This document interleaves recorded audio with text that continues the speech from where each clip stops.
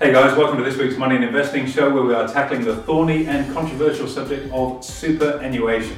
A lot of moving parts in this at the moment and quite a number of revelations as you'll see in the show. I know you're going to like it. See you in the broadcast. Hey guys, welcome to this week's Money and Investing show with me, your host Andrew Baxter, and my rather well-dressed offsider, Mr. Mitchell Laurential. Thank you, Mr. B. You look okay yourself. Thank you very much. And okay, I'll try and raise the bar. Well, look, speaking of raising the bar, let's talk about superannuation today. Something they are trying to raise, which I know got you pretty riled up this morning, pretty angry. We're going to chat about it all. Very important time to be chatting about it too. Absolutely. Superannuation, three big headlines to really consider, and I guess the most topical one right now is the early access to super that we've seen. That ability for people to take $10,000 last tax year and a further $10,000 from their super this year. Interesting policy. And I think the caveat for all of this, through the COVID crisis, Treasury, government, they've done their best to try and create policies that in spirit should work, but sometimes we often see that they don't necessarily serve that purpose and possibly get used for the wrong reasons. And this is one such example, I think. Sure. And obviously, unfortunately, a lot of these decisions have had to be made on the fly pretty quickly to respond to what's going on. And I know there's been a lot of businesses that have actually benefited from these early access to super. Absolutely. Harvey Norman, JB Hi-Fi, you mentioned those before. Kogan, another one. Anyone in that online retailing space or home entertainment, Bunnings have also done pretty well out of that too. Why is that? Well, people have accessed, and let's look at the spirit of this. We've gone into a recession, and so the government has said, okay, how can we help people steward themselves through? I know, let's give them early access to super. Now, if you've got to put bread on your table and feed your family, that makes sense to have access to that money now. And you can deal with retirement when it comes over the hill. Sure. And that's one of the sad things. People oftentimes with super see it as this big thing in the distance. It's a long way away. We'll get round to it. It's boring. It's complicated. Let's just get the dough now. Live hard, die young. And you've kind of seen a little bit of that where money has been accessed and, sales in four-wheel drive and camping accessories through the roof. Do you need a Balinese pagoda in your garden right now to get you through these challenging times of COVID? I can't imagine you doing too much traveling or too much entertaining when there's only allowed 10 people in your house. Why do you need those extra gadgets and gadgets? Yeah, and this is where some of the money has gone, which is obviously controversial because that wasn't the intention behind the legislation. It was to help people. To my mind, if you take 10 out now, 10 in the last tax year, 10 now, that's okay. It's your money. You should be able to access it. However, when it comes to retirement, maybe that 20 grand, if you've taken the full 20, needs to be inflation adjusted or increased, compounded to an extent in, say, 30 years' time when you come to retire and say, okay, that 20 you took out back in 2020 would now be worth $47,000. And that should be included in what your retirement amount is to stop people getting a double dip. And what I mean by that, you could take the cash now, have no super when it comes time to retire and go on the state pension. Now, you had the money before. Defeats the purpose. Yeah, you had the money before, but you decided that you needed those rhubars and spotlights on your four-wheel drive, and now you qualify for the pension later on, and that kind of double dip is not right, and hopefully the legislation catches up with that, so they'll say, okay, you pulled your 20 out, we're going to give you a tax concession on putting it back in when you start work again. But if you don't, we're going to take whatever that 20 was worth back in 2020, work out a value of what it's worth when you retire, and suggest that that's actually what your retirement nest egg would have been had you have not done this, and therefore you don't qualify for the pension. And does that mean even potentially looking at decreasing pension payments? So you say, okay, if it's $47,000 that you've taken out that's worth today, therefore you're going to receive X amount of dollars instead of Y. Absolutely. So this means tested against what you would have had. Sure.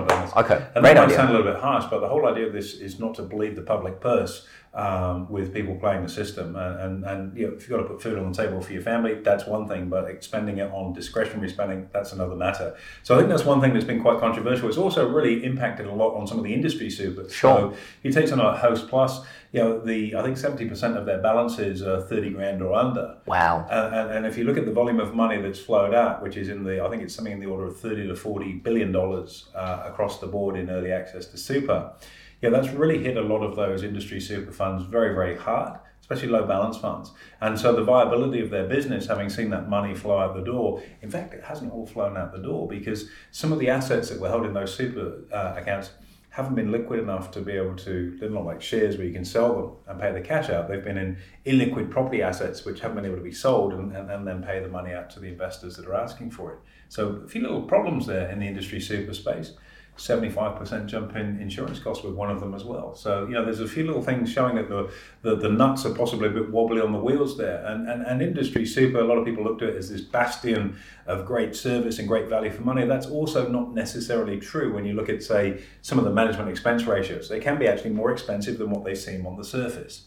Industry Super is going to struggle a bit under this, I think, with that redemption. But I do think the government needs to backfill some of the legislation to say, look, if you pull dough now and take it early, it will be added back in and means tested against what your pension entitlements are later on, unless you fill that hole up yourself. So where does that leave the economy long term? If we are taking super out now, having a great time going to Harvey Norman, buying new TVs, whatever it may be, in 20 years' time, 30 years' time, if your pension's decreased and it's means tested, where does that leave retirees? Well, if you think about it, not that many people look that far ahead, and it's, we'll put the problem off, which is one of the major problems with super. And this whole notion of trying to provide people with a better quality retirement, I guess, leads us to point number 2, and that's the big push at the moment. In fact, it's legislated for an increased compulsory contribution from employers. I know this one gets you nice and rolled up. So at the moment, 9.5% is the compulsory contribution level from an employer. And legislation has been passed that over the next 3 years, it needs to increase to 12.5%. Now, the government have come out and said, look, probably not the best time to be enforcing this. Can we just back off? And the Labour Party have been actually quite resolute and gone, no, it's in legislation, it needs to happen, we've got to protect workers' rights, etc. The challenge with this is that we're in a situation where we need as much money in the economy now to keep the wheels turning. And if you take money out of the economy and put it in an investment vehicle like super, where it's not going to be back in the economy again for 20, 30, 40 years, that starvation of money now is not going to let the fire get started, which is exactly what we need. So, it makes a lot of sense to try and delay this. And it opens up a whole can of worms politically, particularly. As an employer, if you think about the whole notion, and I think Paul Keating came out this week and had a few choice comments. Now, Paul Keating, of course, Labour Prime Minister, was the architect of superannuation. The godfather of super. And in its early essence, it was probably a pretty good model. But what was the early model, just for those who don't know? So 9%, 3% paid by the employer, 3% contributed by the employee, and then 3% added in by the government, giving you 9%. It's fair. But now it's 9.5% on the employer. And they're going to try and add an extra 3%. They're trying to add another 3% onto that, which makes it, look, it doesn't sound like it's a lot, but we're in an environment where there's been very, very little wage growth, not just this year, but for the last maybe 2 or 3 years. And that lack of wage growth was why the Australian economy was on track for a recession last year, pre-COVID. You could see mortgage delinquencies, for example, starting to pile up because people weren't getting the pay rise they perhaps felt that they should, or that there was scope to provide. And for small businesses or even bigger businesses, if you're in something like transport and freight, the margin in transport and freight is very, very thin. It's maybe 3 or 4% on your revenue is actual profit margin. Now, if you've then got to take an extra slice of that into your labour force and increase your payout by another 3%, it doesn't leave a lot there in times that are actually very, very difficult and very, very challenging. Does that mean that less people will be employed, which is totally goes against the grain of what we need? We need more people employed working, and then there's less JobKeeper, there's less stress on the government. Why would they want the result where there's less people employed and more reliance on the government stimulus? I think very sadly what we're seeing through COVID is that massive division of political view and agenda, which doesn't serve anybody. Sometimes you've got to get together and sit down with your arch nemesis and reach a compromise, which no one seems to want to do right now. And you're quite right. If you've got a choice as an employer of paying more into super or having fewer employees, you're probably going to have fewer employees that you can pay better than put more in these difficult times. So you're actually going to increase unemployment. That's not in anyone's interest at all, other than now you've got more job seeker you've got to pay, and you've moved the cost of that person from the private sector, very much onto the government's payroll in the public sector, or in terms of the government purse of benefit, which is just terrible. It makes no sense. And it's a tough one because we get what they're trying to do. We're trying to foolproof the future of our Australians and set them up for long term. But the time is now. And if employees are going to be, unemploying people in their business, it puts us in a precarious position. It is very difficult, and particularly if you take Victoria as a state where unemployment's jumped by 7% over the last month in that state alone. Yeah, there's an enormous amount of pressure on businesses to keep their staff gainfully employed. And if you say, okay, you can keep your staff and you've got to pay them more super, which means you can't really give them a pay rise at a time when they need a pay rise to inflate the economy, it just makes no sense. So let's put political agendas aside. Let's take that legislation that's been passed, use some common sense and park it and return to it later on. And look, let's face it, I don't really think the politicians have got a leg to stand on anyway. You and I, mere mortals, the plebs at the bottom of the totem pole, our super is at 9.5%, whereas if you're a politician, it's at a minimum of 11.5%. Don't ask me why, but that's what they get right now, and it's hardly fair if we're talking about a system. And I'm fairly certain the Queensland Premier actually gets 12.75. Could well be, but from my reading. Again, let's not make this too much of an attack. Sure, okay. But just get rid of state government. That would be a very good way of saving everyone a heap of money. I know you're a fan of that. Okay, well now let's segue into something that probably does need to be pushed higher, and that is the mandatory self-contribution that you can make, your salary sacrifice. Yep. Currently at $25,000 per financial year that you can put from your salary into your super. Yep. What are your thoughts? Okay, so if the notion is to try and provide everyone with a better quality super, and it's legislated to lift the employer contributions up to 12.5%, 3% higher, or 30% jump, are we going to have a 30% jump in the tax-free contribution levels as well? Because right now in Australia, 25 grand is the limit on that. And for some people listening to this, that might sound a lot of money going in. For others, it's not. You know, if you're an executive in a business and maybe you've been putting down $700,000 or $800,000 a year, it's a week's wage. Adding 25 grand a year to your super tax-free, it just doesn't really get you from A to B. And you go, well, you earn plenty, you should pay more tax. I don't think that's really the message we should have. The message should be, let's make it as easy for our people, for our citizens, to be able to contribute more to their super so they can have the dignity of being self-funded, as opposed to being on the government's purse and having to be supported with the state supporting them, government super or the pension. Let's get it away from the taxpayer paying and get it paid privately by people contributing themselves, and also making it more tax effective to do that. That will make an awful lot of sense, but it's 25 grand. It used to be higher, it's been cut down. And plus, if you are a higher income earner, after 250,000, you're subject to a Division 293 tax as well. So you're just getting slapped left, right and centre on there. Heaven forbid you should make money and employ people in this country. That's not fair. Let's try and bring it back down. There seems to be a fairly large disconnect between what is really needed versus what is being legislated. I guess that brings the overarching question, Mr. B, is what the hell is going on? Yeah, well, that is a tricky one, and providing advice on super is very, very difficult because it is a minefield of legislation which seems to change on a very, very regular basis. I'm always minded of Kerry Packer's very famous parliamentary hearing when he'd gone there and they were supposed to be telling him off and ended up setting them straight off. It's a great video if you ever watch it on YouTube. And one of the things he talked about was, before you introduce new legislation, repeal the old one that it's replacing, to keep it simple. This whole area of super is such a massively complex issue. The rules keep changing, so you could do things today that you think are going to set you up, and then the rules change and they no longer work. So it's very hard for people to provide for a future 30, 40 years down the track when you've got this revolving door of legislation and things that are changing. And things do need to change. The premise of what super is a great idea, and that's for people to be able to provide for their own retirement. But it's become so bogged down in legislation and compliance that it fails to achieve that objective. And I'll give you a couple of examples of that. Number one, let's get the limit raised. So if you want to put more into your super, you can. Make it tax-free, because you're providing for your retirement so that you don't have to be a burden on the taxpayer later on.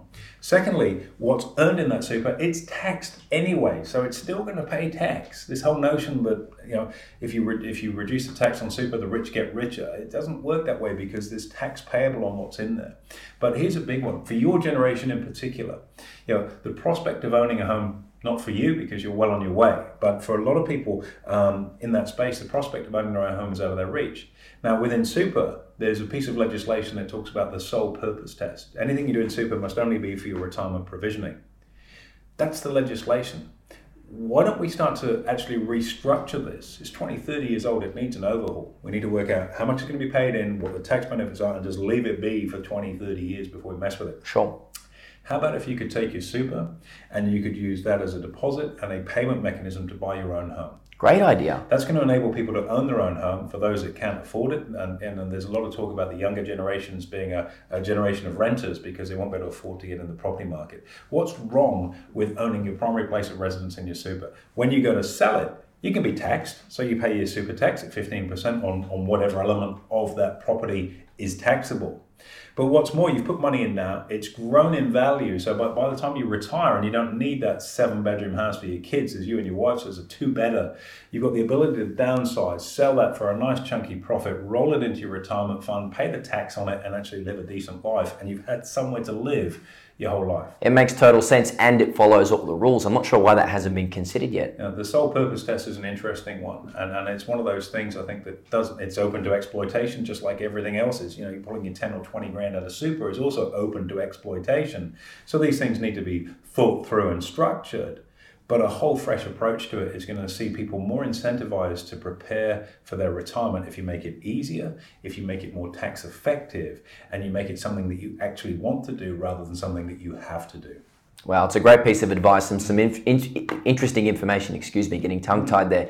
AB, we're coming to the end of the broadcast and there's a lot of information in there to unpack. I guess the next part is, what's your advice? As I always like to ask at the end of the broadcast, you're unsure about what to do, how to steward yourself through these challenging times in terms of super. What would be your call to action?